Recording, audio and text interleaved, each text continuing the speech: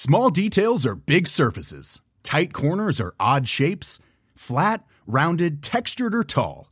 Whatever your next project, there's a spray paint pattern that's just right. Because Rust-Oleum's new Custom Spray 5-in-1 gives you control with 5 different spray patterns. So you can tackle nooks, crannies, edges, and curves without worrying about drips, runs, uneven coverage, or anything else. Custom Spray 5-in-1. Only from Rust-Oleum. Hi everybody, welcome to Dan Snow's History Hit. A lot of unusual pods this week. We had Scratching Fanny on the podcast yesterday. The ghost used to appear in Cock Lane in London. Don't at me. This is the truth. It's history. I can't help it. Scratching Fanny, obviously, as a ghost, did not in fact exist, but it was a hoax perpetrated on the good people of London and Britain in the 18th century.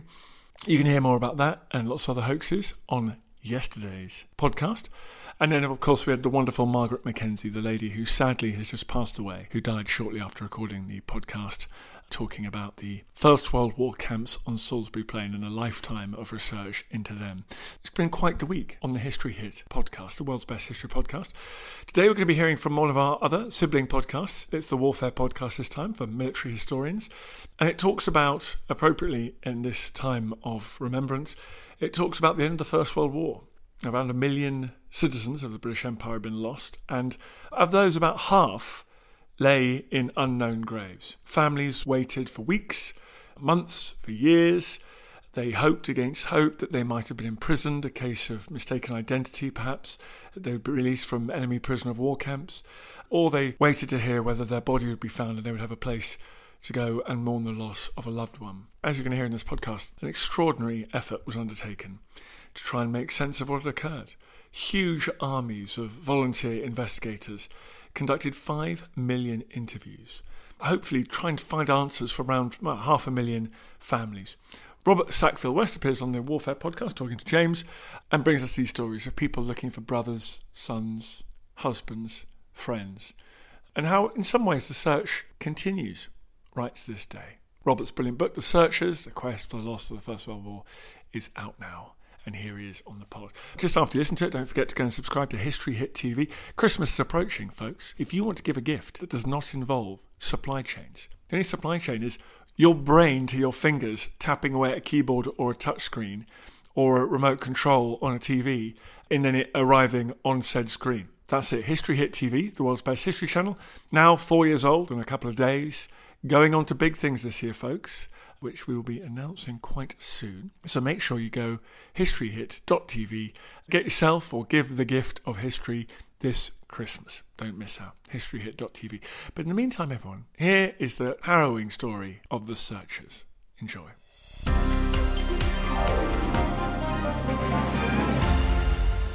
Hi Robert, welcome to the History Hit Warfare podcast. How are you doing today? Very well, thank you. It's great to be talking to you. It's great to be talking to you as well. Where are you talking to us from in the world? From Sevenoaks in Kent. Sevenoaks in Kent. Now, I know Sevenoaks. I used to date a girl in Sevenoaks. It's a beautiful town, a beautiful place, and I think we may have even walked around the grounds of your home.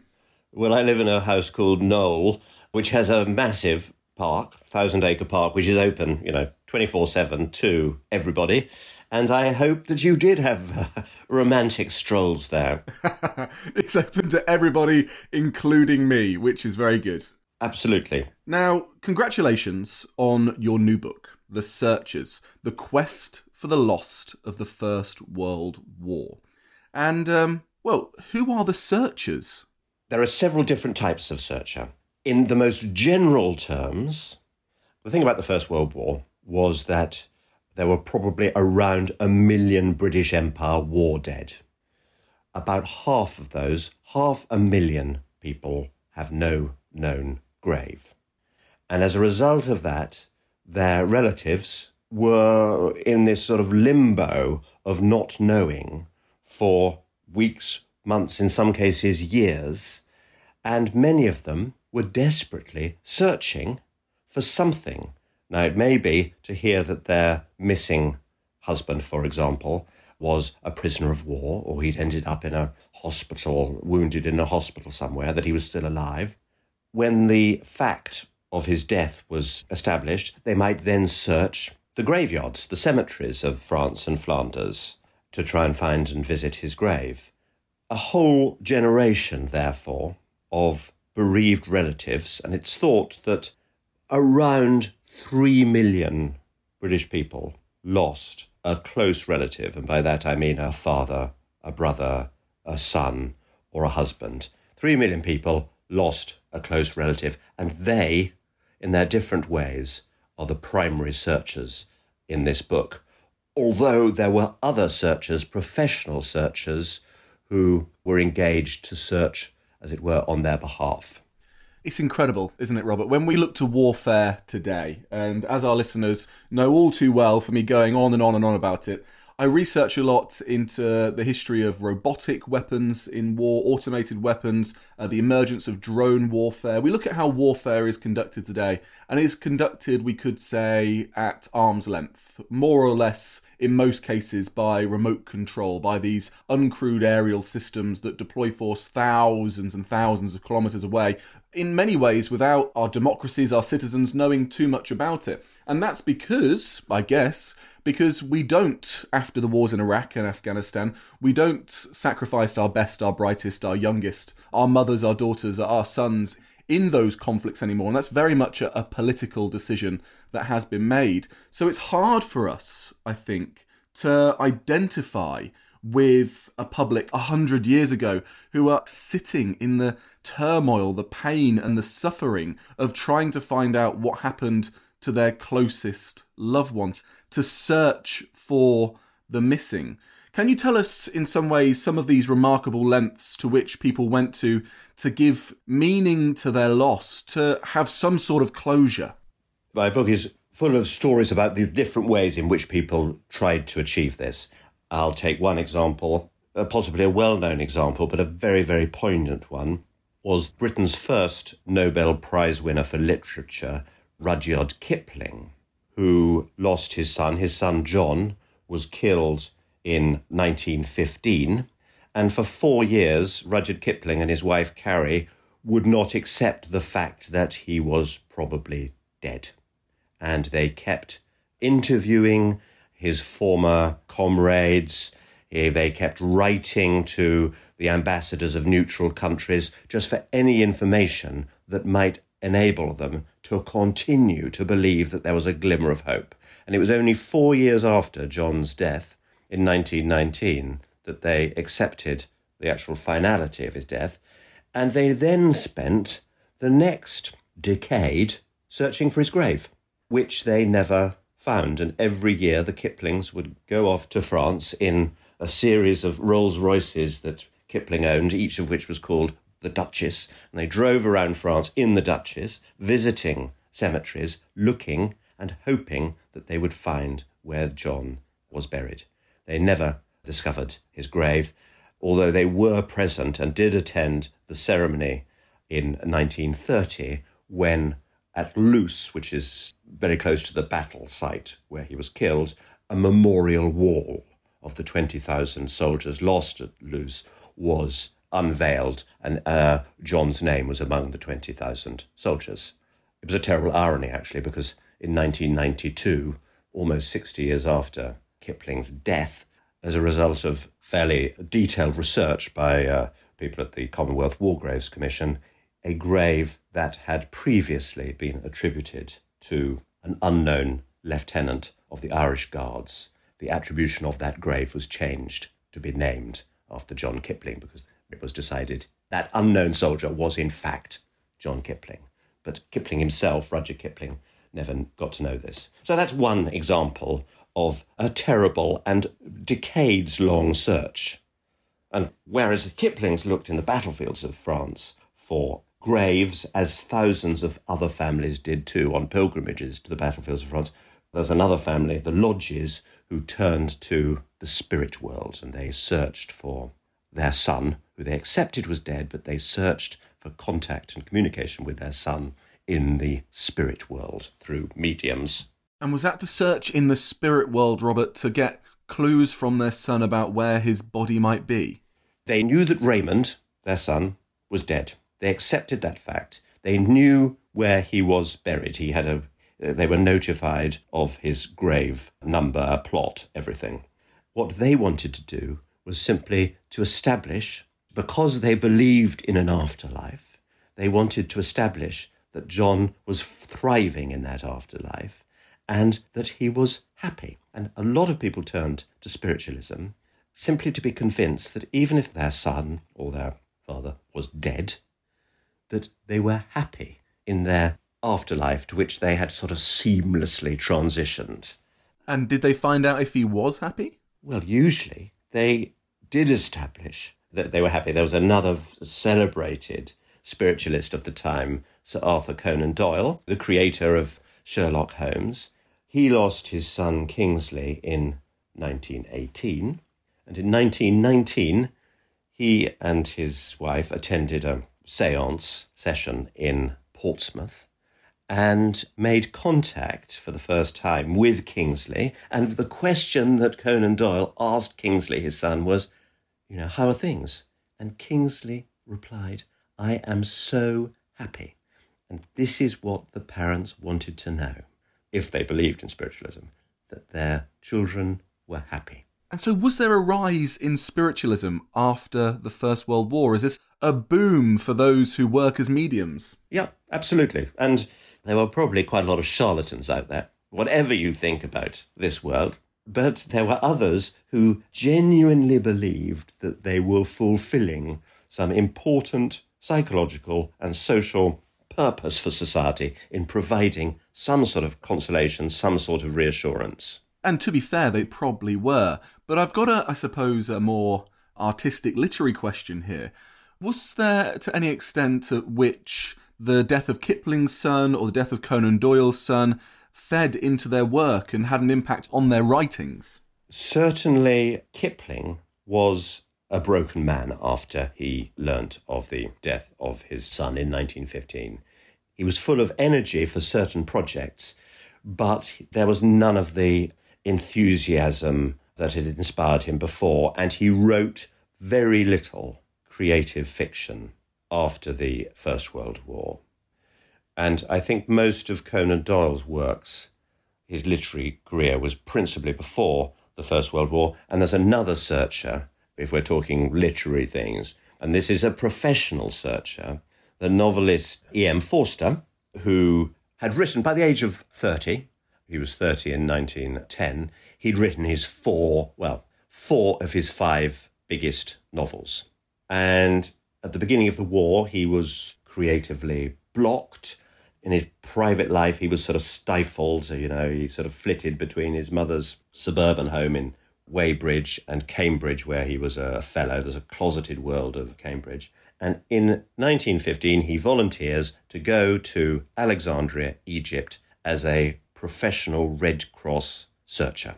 And his job there for 3 years, he thought he'd stay 3 months, but he stayed 3 years, was to interview soldiers who'd been wounded at Gallipoli and transported out of Gallipoli to hospitals in Alexandria and Cairo, which were the sort of hospital bases for that particular front. And his job was to interview these wounded soldiers about information they could provide on their missing comrades, to try to establish whether their missing comrades were dead or whether there was a chance that they were still alive. And so Forster spent his whole war doing this. And he, equally, as a result of a completely different set of experiences and a different take, as it were, on the search, he writes very little creatively after the war. Passage to India is in fact published in 1924, but he'd written most of that before the war. So I don't know whether there is a sort of connection between the war and the experience of bereavement and death with the impact on the creative life of these writers or not. It's definitely something to look into, isn't it? I mean, the extent to which it just creates a mental block. It's so fascinating that Forster went out to Cairo and to Alexandria. Do we know who was funding the searches at this point? And also, how long were British soldiers in the hospitals in those areas? Were they there long after the war as well? Did these interviewers, these searchers, keep going out to these parts of the world to continue documenting and trying to find the graves and what happened for people? By the end of the war, Most people in hospital were in the process of being repatriated to hospitals in Britain.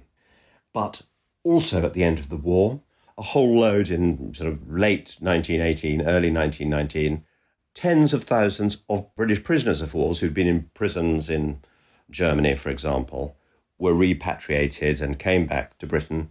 And at the reception centres around the country where they were received, checked medically, demobilised, they would be interviewed also by these professional searchers. I say professional, they were volunteer searchers. They were sort of professionally trained, but they were on the whole unpaid. But still, it cost money, this operation, going back to your first question. And it was run by the British Red Cross. And there was this department called the Wounded and Missing Inquiry Department, which employed or engaged 1,200 searchers in the UK and several hundred more in places like Boulogne or Alexandria to do this job. So it was funded by, as the British Red Cross was, by some government funding at the time, but a lot of voluntary contributions from the general public. They must have been inundated. It sounds like a lot of people to start with, but when you think about the sheer amount of people they're searching for, it was almost an insurmountable, impossible task. How long did that department go on for? How long was the search going on for? Oh, the department was closed down in 1919. I'll come back to whether the search continued or not, but the scale of the job that they undertook, this department, they conducted the 1,200 plus searchers over the course of the war, 5 million interviews with soldiers about their missing comrades. And as a result of this, wrote 400,000 letters to families who had inquired about the whereabouts. And the extraordinary thing about these letters is that they provided personal detail, really, on the last moments of the dead soldier, because on the whole, missing meant dead. So most of their conclusions of their inquiries was, yes, we can confirm, to the best of our knowledge, so-and-so is dead. But they did provide personal information, and that was of great comfort to the family, because that was the first time that individual family members felt that anyone was listening to them. The War Office would just send a letter or a telegram saying, missing, dead, and that was it. But actually, these 400,000 letters provided just a little bit more information. And even if the news was bad, the families believed that at least somebody cared. So yet again, it was providing a massive sort of psychological service to the country. You listen to Dan Snow's History Hit. We're hearing from our Warfare podcast all about the search for the missing of the First World War. More coming up. Hey, I'm Don Wildman, and on American History Hit, my expert guests and I journey across the nation and through the years to uncover the stories that have made the United States. From first flight to first ladies, from stitching the Star-Spangled Banner to striking gold in California, to shooting for the moon with Apollo. We've got you covered. Catch new episodes of American History Hit, a podcast by History Hit, every Monday and Thursday wherever you get your podcasts. Small details are big surfaces. Tight corners are odd shapes. Flat, rounded, textured, or tall. Whatever your next project, there's a spray paint pattern that's just right. Because Rust-Oleum's new Custom Spray 5-in-1 gives you control with 5 different spray patterns. So you can tackle nooks, crannies, edges, and curves without worrying about drips, runs, uneven coverage, or anything else. Custom Spray 5-in-1. Only from Rust-Oleum. Looking for the perfect gift to celebrate the moms in your life? Aura frames are beautiful, Wi-Fi connected digital picture frames that allow you to share and display unlimited photos. It's super easy to upload and share photos via the Aura app. And if you're giving an Aura as a gift, you can even personalize the frame with preloaded photos and memories. And also remember, when you're using messaging apps, they shrink the photos. You cannot print those out. You cannot blow them up. This is high-quality imagery going to one of the most important people in your life. The Aura app is super easy to set up. It takes about 2 minutes, and you're going to love it. There's free unlimited storage, add unlimited photos and videos, and invite as many people as you want to a frame. Right now, Aura has got a great deal for Mother's Day. Listeners can save on the perfect gift by visiting auraframes.com to get $30 plus free shipping on their best-selling frame. That's AURA frames.com. Use code Dan Snow at checkout to save. Terms and conditions apply.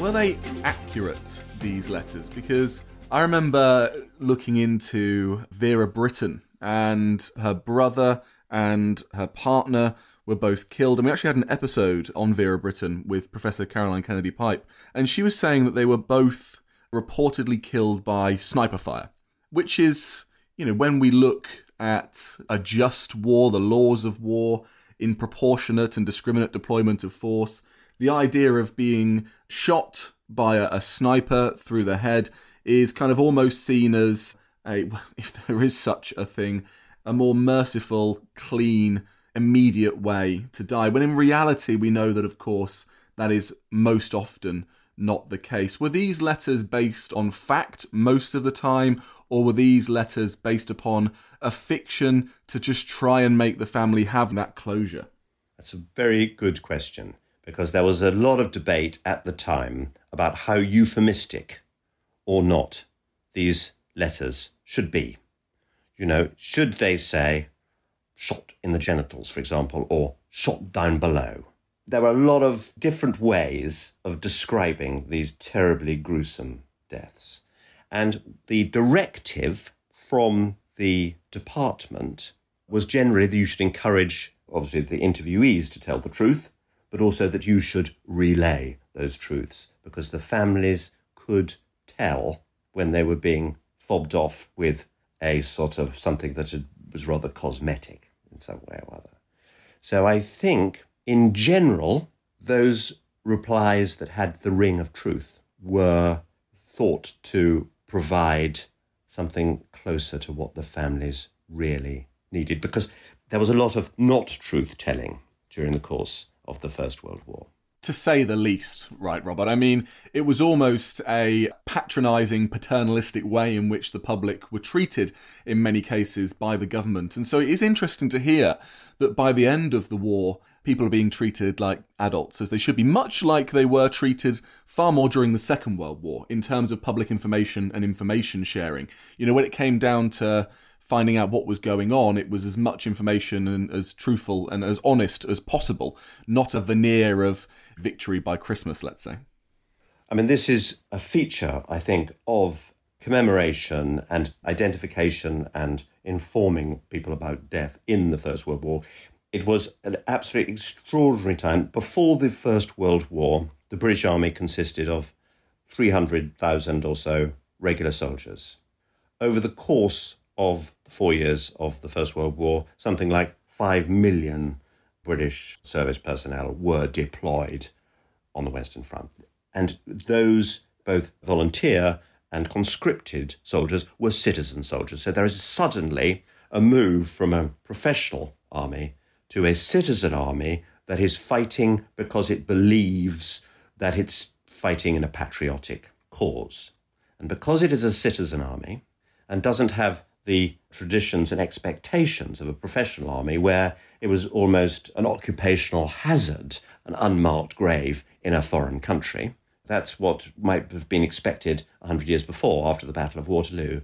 Because these soldiers and their families had volunteered in a common cause, the notion for the first time arose, I think, that the state had a duty to these soldiers to identify, bury, and commemorate them in a way that they had not done, the state had not done before.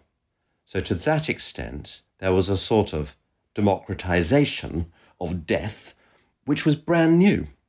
That's one of the achievements, I think, of the Commonwealth War Graves Commission. it's almost an incomprehensible task that was at hand to them.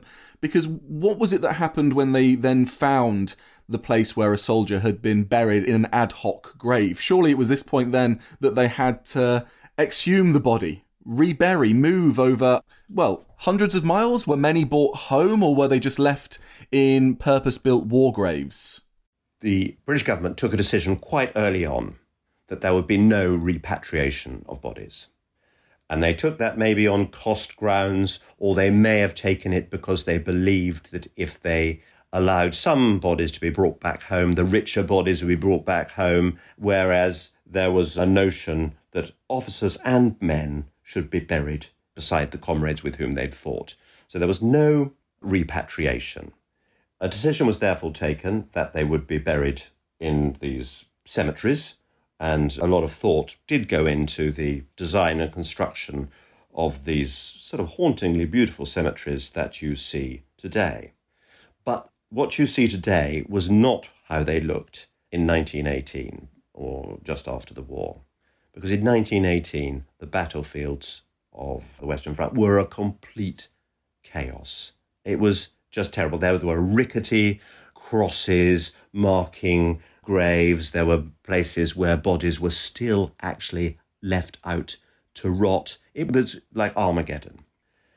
Between 1919 and 1921, there was a massive task of clearing up, basically, the battlefields of the Western Front for two reasons. Partly because the farmers wanted to get back on their land, but also because the government believed that if the families visited those sites, they would be so appalled by the lack of care that was given to these people.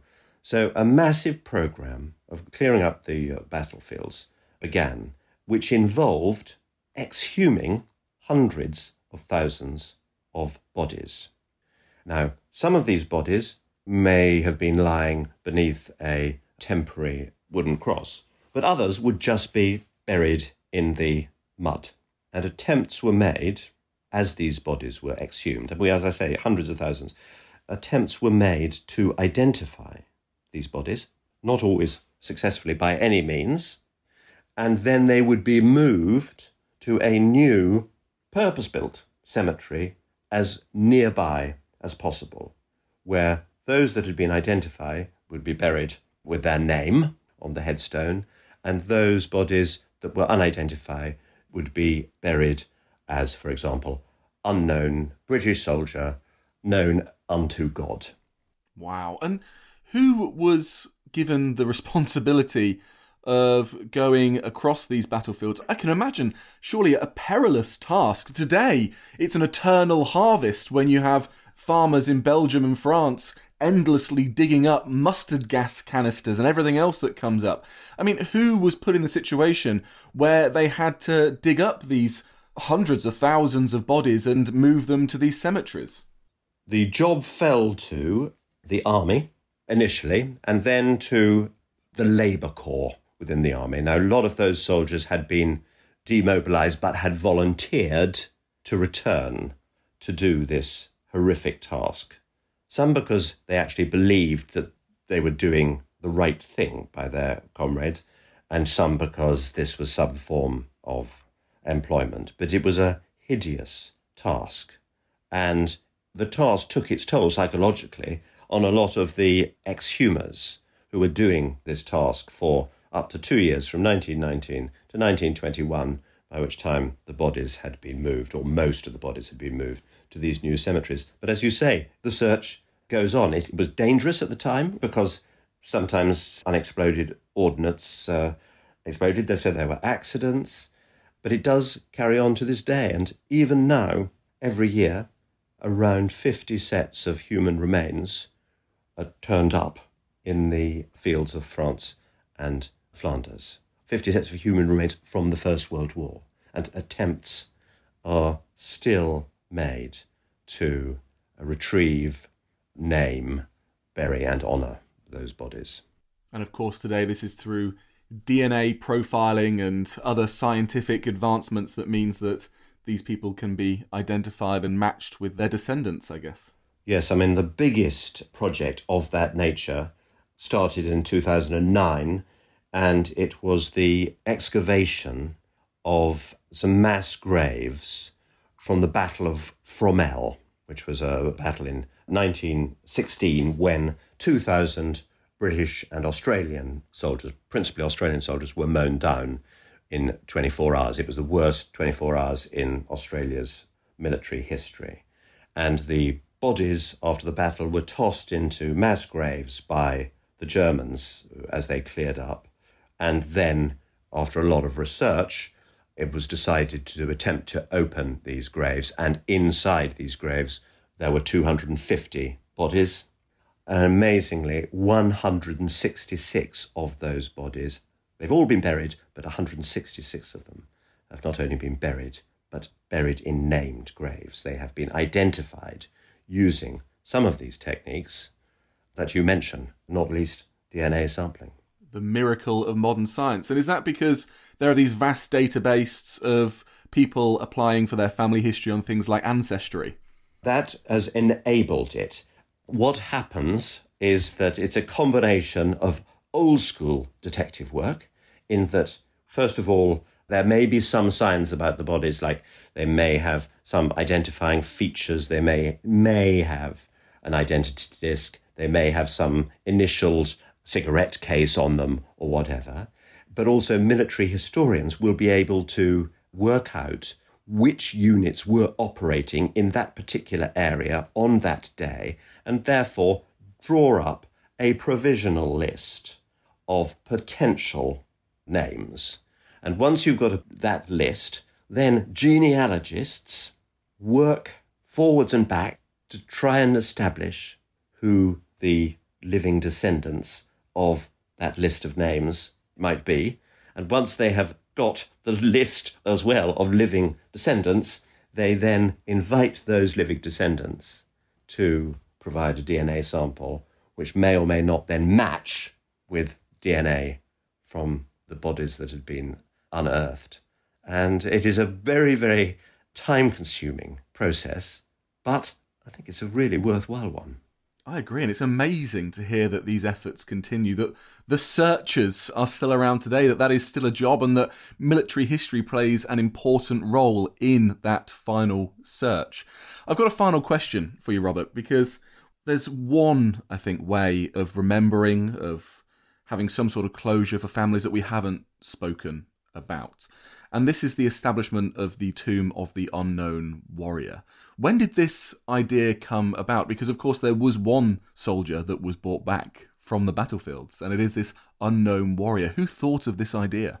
Well, there was an army chaplain called David Railton, who in 1916 was billeted near Armentières in France. And at the bottom of the garden where he was billeted, he noticed a typical plain wooden cross bearing the words "Unknown Soldier of the Black Watch." And he started to ask himself, who was this soldier? Who was this soldier's folks? And at the same time, he was receiving a lot of letters as a chaplain from relatives asking him for sort of information on missing and dead soldiers and asking him where they might be buried and so on and so forth. So these two strains of thought encouraged him to come up with the idea of why not have an unknown soldier who represented all of these unknown soldiers.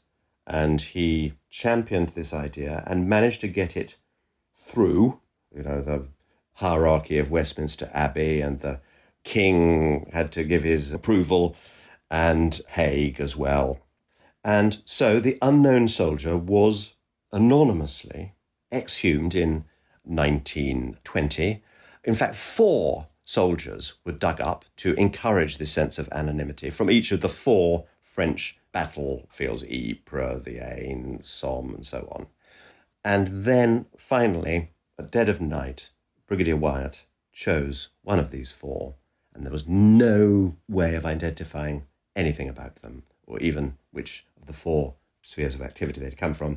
And it was chosen and transported back to England and buried in Westminster Abbey with all the sort of pomp and ceremony that would normally attend the funeral of a sort of very senior army officer. So it was an example of how extraordinary that by 1920 you were burying a common soldier with all the pomp that would normally be accorded only to a field marshal.